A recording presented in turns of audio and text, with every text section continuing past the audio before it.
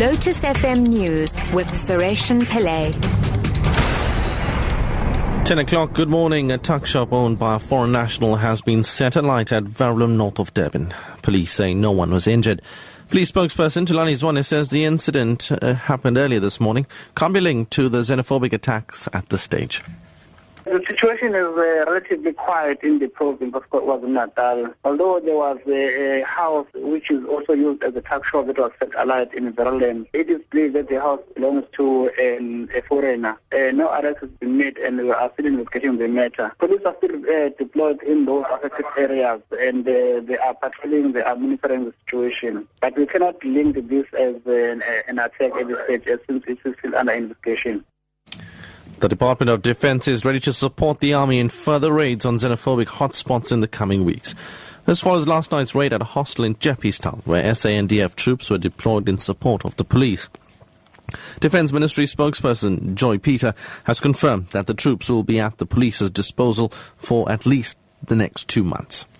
As long as there's still marginal cases of instability across the country and wherever the SAPS feels that they need to conduct raids, that will happen. I cannot say when, but I know from the letter we received from the SAPS, they had requested that we support them throughout the months of April and May. However, that's not limited to those 2 months only. If they feel that they still need our support until there's calm, we will be available to us to. Police are investigating after a 35-year-old woman was shot and killed at her home in Devlin, south of Johannesburg last night. Orlando Police spokesperson Tulingwenya says the motive for the killing was robbery.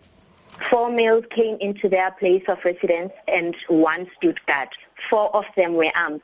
They demanded money from the house, and one of the males then suspected the safe was empty or the money was too little for them. Then the other one ordered the other one to shoot the deceased.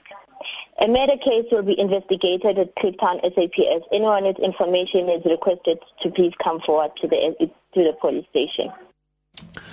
Zimbabwean President Robert Mugabe has urged developing countries to strengthen their unity in order to lobby for the speedy reform of the UN Security Council. He was addressing the Asian African Summit in the Indonesian capital, Jakarta. The United States, Britain, France, Russia and China are the only 5 permanent members of the UN Security Council, but countries like South Africa, Brazil and India would like it expanded. Mugabe was speaking in his capacity as chairman of the African Union. Our calls for a reform of the Security Council review have yielded nothing so far. We must remobilize for this success, and this conference at this stage, with Bandung 1955 behind us and our basis, should offer us greater determination to fight for justice at the United Nations. And finally, the Kenyan government says it's investigating possible criminal culpability of senior police officers in the attack on Garissa University earlier this month. Al-Shabaab militants killed close to 150 people.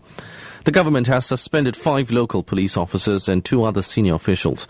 The BBC's Fernando Umude reports. After days of public outrage and call for action, the Kenya government has suspended the senior officials as part of the investigation into the attack on a university campus in Garissa. Kenya's Interior Cabinet Secretary Joseph Nkaiseri said in a statement that he was convinced of the need for thorough investigations to establish possible criminal culpability of individual officers or relevant security committees. Reports have emerged lately that security forces in Garissa might have had prior information of the impending attack but failed to act. The top story at 10 o'clock, a tuckshop owned by a foreign national has been set alight at Verulam, north of Durban.